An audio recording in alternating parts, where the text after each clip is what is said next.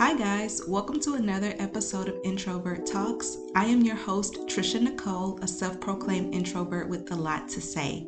Happy Wednesday. I hope that you all are doing great and feeling fine. I am late with this episode and I hate being late. I was supposed to record yesterday, but yesterday was super busy and today will be too, so let me get to it. We are on episode 9 today, and I didn't want to talk about anything too serious.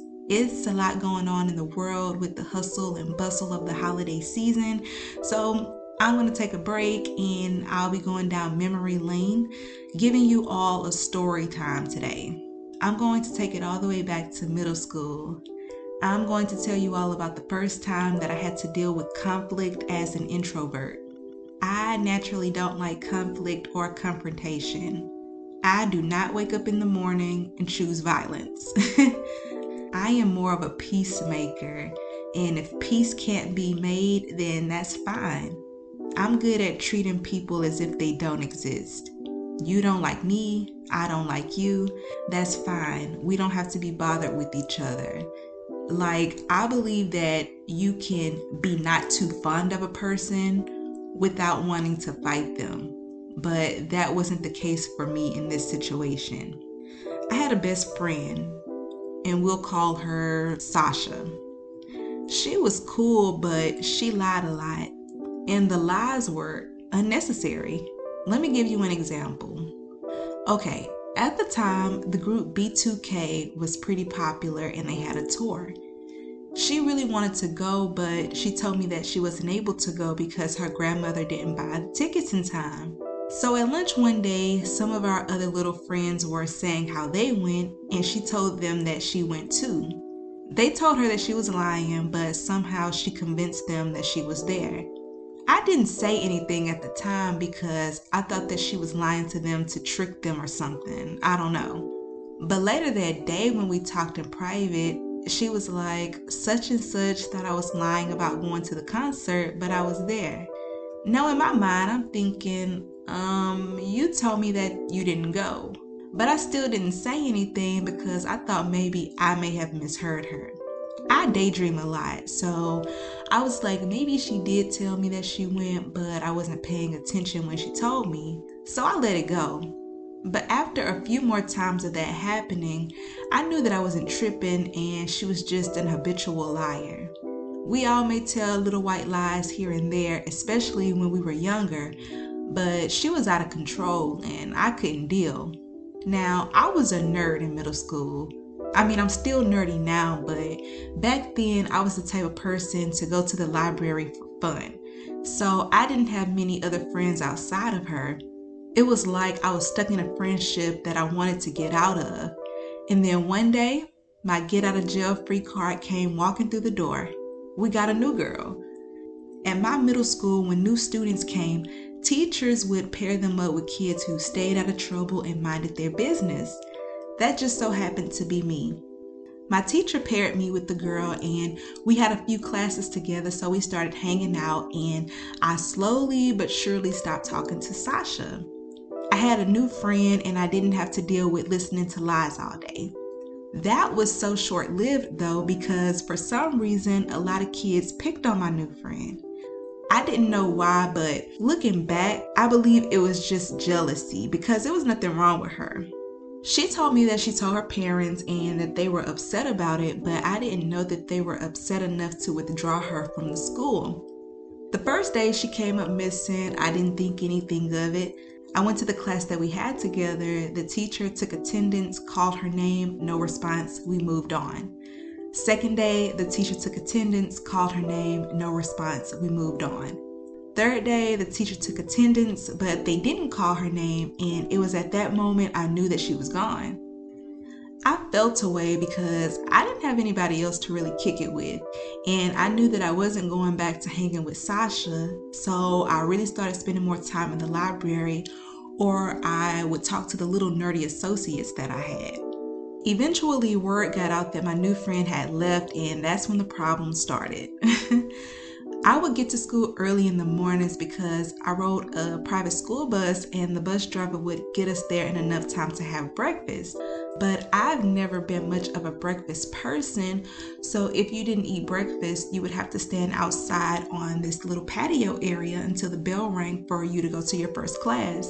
So I'm standing there by myself, minding my own business, when this chubby boy in a burgundy jacket walks over to me. I knew who he was, and I knew that he was a neighborhood friend of Sasha, so I was wondering what he wanted with me. He walked over to me and said, "Sasha told me to tell you that she gonna fight you after school today." I said, "Okay."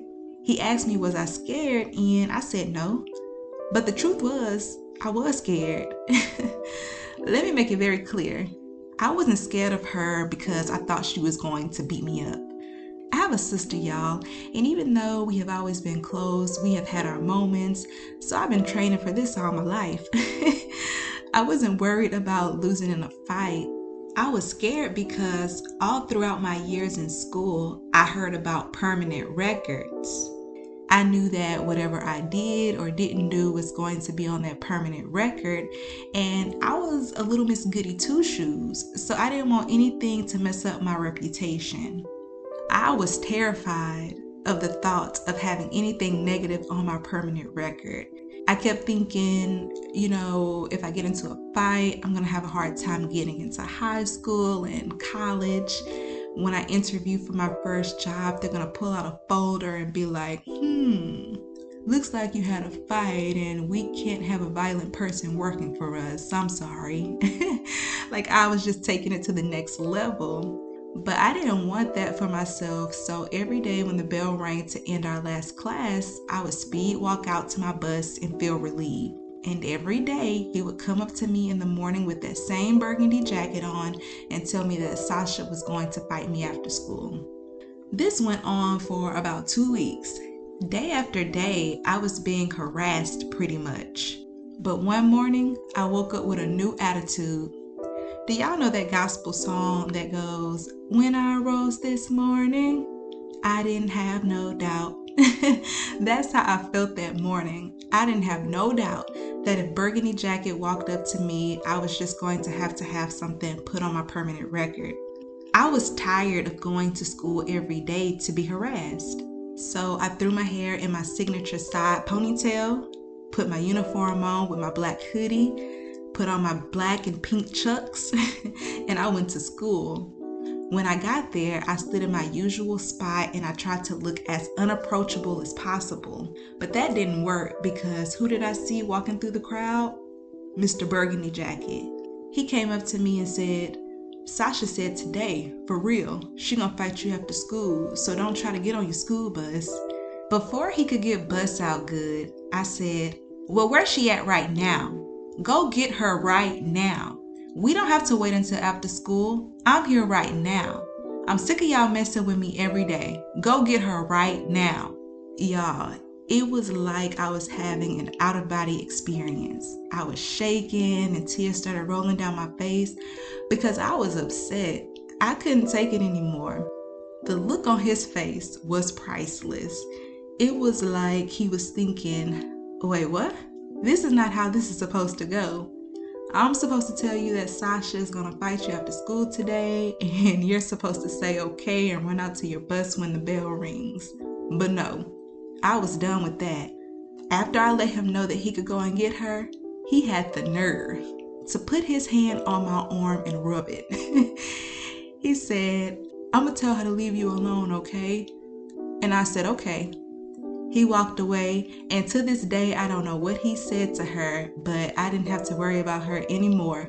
No crazy looks, no more pointing and laughing, nothing. That was done. I was so happy that I didn't have to fight and that I was able to go to school without worrying every day. As an adult, I've had to deal with conflict, but I've never fought anyone. I don't have time, and honestly, I have too much to lose. What would it look like with me trying to get my license as a counselor and they see that I have assault charges from not being able to control my anger and whooping upside somebody's head? Like, I would have a whole lot of explaining to do, and it's just not worth it. It's just not. I really don't have to worry about that because I hang by myself 85% to 90% of the time. introvert life. I hope that I can get through life without ever having a fight. Just leave me alone, please, because I'm not me when I'm angry. I'm just not like. But yeah, I have other stories, but they would take way too much time to tell. And I want to let you all get back to your lives. So that is all that I have for today. If you enjoyed this episode, please subscribe, share, and rate the podcast. The podcast is available on Apple Podcasts, Google Podcasts, Spotify, and Podomatic. I'll be back next week for episode 10, the last episode of season 1. Enjoy the rest of your day. Have a very Merry Christmas and have a safe weekend. Until next time, bye.